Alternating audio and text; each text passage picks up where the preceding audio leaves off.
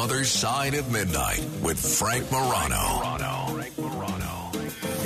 I got loyalty, got royalty inside my DNA. Quarter piece, got war and peace inside my DNA. I got power, poison, pain, and joy inside my DNA. I got hustle, though, ambition, flow inside my DNA. I was born like this, and born like this, immaculate conception, not transformed like this. Kendrick Lamar singing about DNA. Once again, much like with the case of the Golden State Killer, looking at the arrest of Brian Kohberger has a lot of people asking questions about DNA. Now, initially, CNN reported that they were able to catch this guy, at least in part, because of DNA harvesting that was done by members of his family. Then it came out, no, that's not the case. It was from the garbage of his parents' home. Slate reported just 3 days ago that investigators did indeed use forensic genealogy to zero in on suspect Brian Kohberger, but they're not saying so. This has a lot of people raising questions about how DNA is used and where sort of these lines exist and what guardrails are there to prevent abuses by law enforcement and to safeguard people's privacy. There are a number of potential pitfalls, especially when you're dealing with a justice system that is rife with flawed science, because DNA might be the gold standard in terms of evidence, but it is still not perfect. Well, what are the privacy implications? Aside from the criminal justice implications, what are the privacy implications? Someone that spent a great deal of time thinking about that and speaking about that is Leslie Corbly. She's the privacy policy analyst at the Libertas Institute. Leslie, thanks so much for joining me. I know it's a tough hour. Hi, my pleasure to be on. So, Leslie, just so folks understand where you're coming from, what exactly is the Libertas Institute? Sure. So the Libertas Institute is a libertarian think tank in Lehi, Utah. So we do research, make recommendations for legislative changes as well. So you pronounce it Libertas? How did you pronounce it? Libertas. Libertas. Okay. I like my pronunciation of Libertas. Sounds a little bit more, I don't know, it's a little bit more freedom loving. All right, but we'll go with yours since it's your group, right? Sure. Let's talk about the DNA situation generally. So when somebody hands over their DNA to one of these DNA testing websites and they get a handy little chart that says they're 70% Italian, 20% Irish, and they have all these new cousins that they didn't know existed, and now they can make contact with them and stay in touch with them. They have all these people they're in touch with now in case they ever need an organ or something. That all sounds great. What's wrong with that, and why should people be at all concerned about giving their DNA to one of these companies? Sure. So the problem with giving the DNA over is really that you don't know how it's going to be used in the future. So first of all, right now, corporate policies more or less govern how easy it is for law enforcement to access the databases. So you'd have to look at the privacy policies of different corporate entities to determine where they stand on some of those issues, right? So some of them work more closely with law enforcement than others. And then in addition, it's not as if your DNA sample can only be used now to locate you, right? So a family member's DNA sample could actually be used to track someone who's never uploaded their information to the system. So I have a real concern about this, and it's one of the reasons that I have not done so is because if my great niece sometime in the future gets involved in a law enforcement situation, I don't want the fact that I handed over a DNA sample to help the police cut any corners in terms of catching her. Now, when I've mentioned this on the radio, I'm usually the villain, and everyone says, or at least 70% of the people that call in, and they'll all say, well, if your great niece did something wrong and broke a law, she should be arrested, and good for you for helping catch her. Why are they wrong, or why am I wrong? How do you come down on that question, Leslie? Sure. Well, it's not quite as simple as, maybe someone make it sound of, oh, well, if your great niece did something wrong, you would want her to be caught. It's not as if this matching system is without any potential flaws. So from speaking to those who work in the space of like what's called genetic genealogy, so that's how they actually track it, or the methods that they use would be generally called genetic genealogy. You have situations where, particularly with these corporate databases, you don't necessarily always see the chain of custody with these samples. So you could have a sample that's misnamed or other issues that could arise. So it's not as if it's without error. All right, and so when you say that that it's not necessarily without error, one of the best examples of this, I think, is probably the Golden State Killer investigation, where there was a suspect initially arrested. What I don't think a lot of people realize is that suspect was later released, right? I'm not sure if that suspect was later released, but I do know that the Golden State Killer, Joe DeAngelo, was cleared from a subsequent, I believe he had been charged with charged with a murder of a 14-year-old and was later cleared of that. So that actually could point to some of this exculpatory so like DNA evidence can also be used for exculpatory purposes, which oftentimes law enforcement points out, right? That this can be used for exculpatory purposes. The problem, I think, comes when you're looking at sussing out suspects on the front end from using relatives' DNA. Again, my understanding being that there's the error of the chain of command or the chain of custody and potentially mismatching the DNA from a wrong name. And then there's also the problem of sort of the consumer consent aspect of people not being aware of how this could be used, as well as just the other. Those would be, I would say, the two primary ones. But, yeah, it can be used for exculpatory purposes as well. We're talking with Leslie Corbly. She's with the Libertas Institute, and she spends a lot of time thinking about and talking about privacy. What beyond the criminal justice aspect of this, Leslie, what are the other potential concerns about what people's DNA could be used for in the future? Really, I mean, you could dream up all kinds of not great hypotheticals, right, depending on, particularly if this kind of information were ever to be sold. Now, obviously, right now, most companies have protocols in relation to how this data is managed, but that's a corporate policy away from changing, right? So it's not necessarily clear how these databases will be managed in the future as to different uses. Certainly, more private information that is readily available could be used by, bad faith actors, even private bad faith actors, right? Not even mentioning law enforcement issues, but private bad faith actors could cause problems. Well, that's one of the other things that I brought up. I mean, we've seen all these data leaks in recent years and all these hacks of, in some cases, very sophisticated or very high-end, at least people would assume they're very sophisticated, high-end mainframes. If people's DNA is all in, say, one of these companies' the systems, and there's a hacker, what's in place to keep that hacker from leaking this private DNA information all over the place or selling it to somebody that might benefit from that DNA? I think the sale of it is probably what would be most troubling, even if it's not.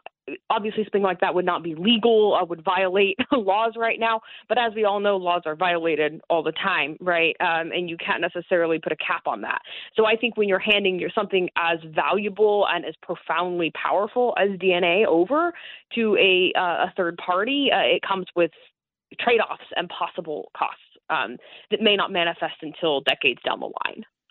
We see all these shows on TV, Law and Order, and so forth, and a lot of times on television, it seems like the DNA evidence is just completely infallible. That it's just perfect, and it will always get you the right man or the right woman for the crime. But in reality, that's not necessarily the case, is it?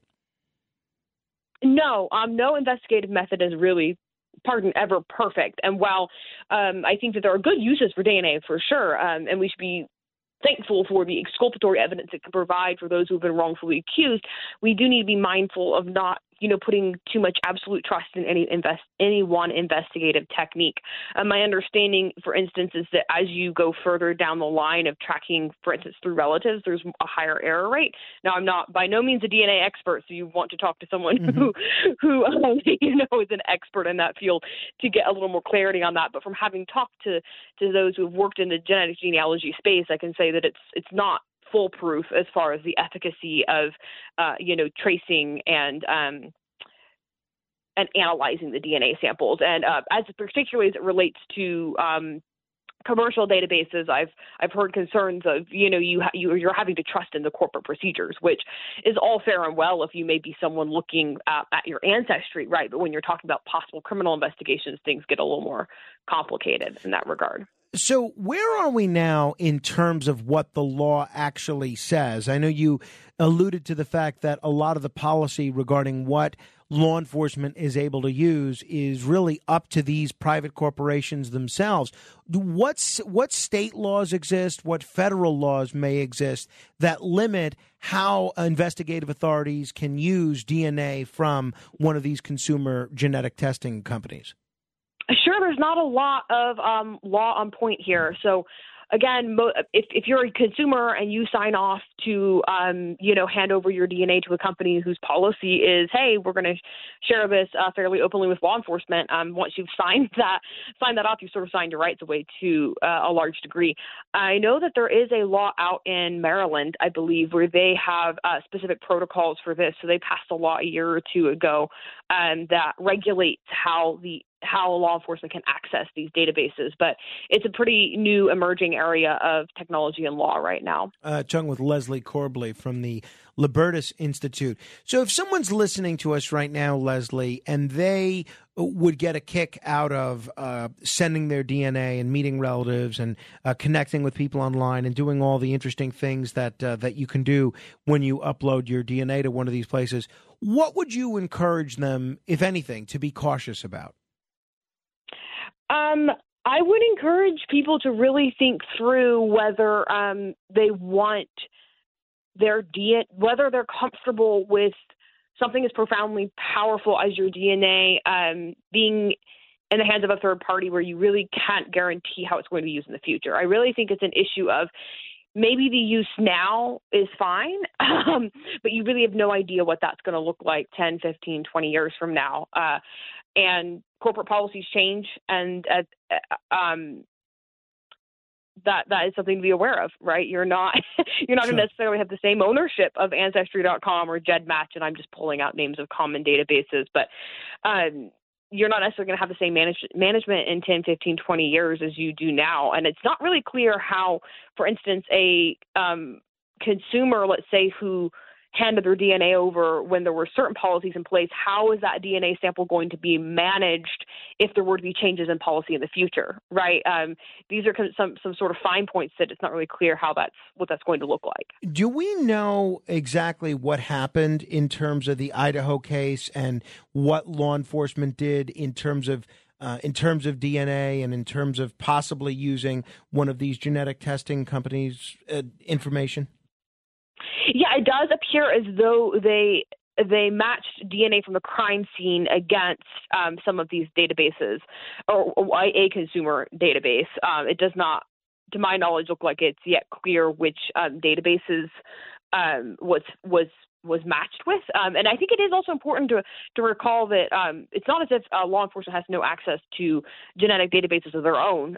They have access to, of course, FBI databases and other state-managed DNA databases that they can cross-reference. Obviously, access to ones that are built out in the private marketplace gives a larger sample.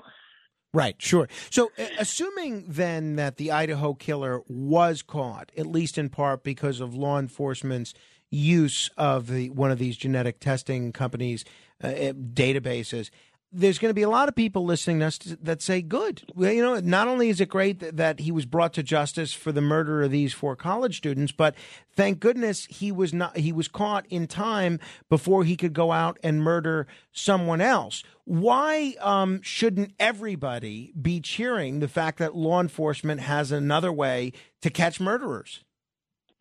I mean, sure.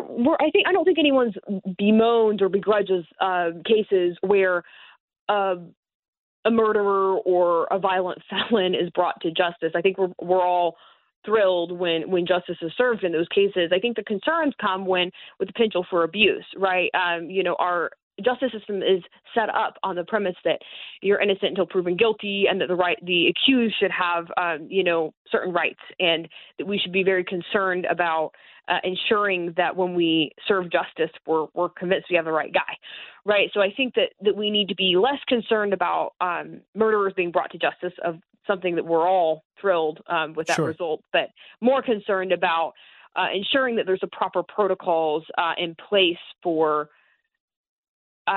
ensuring that the methods you use are accurate, and also that there's some kind of moving forward, you're having to look at situations that are a lot more dicey. It's not as if someone hands over their information and then their information is cross-referenced in an investigation that only involves the individual who's handed over the information, right? You're looking at things getting a lot more complicated as far as what it looks like for you to be handing over your DNA and the implications that has for others around you.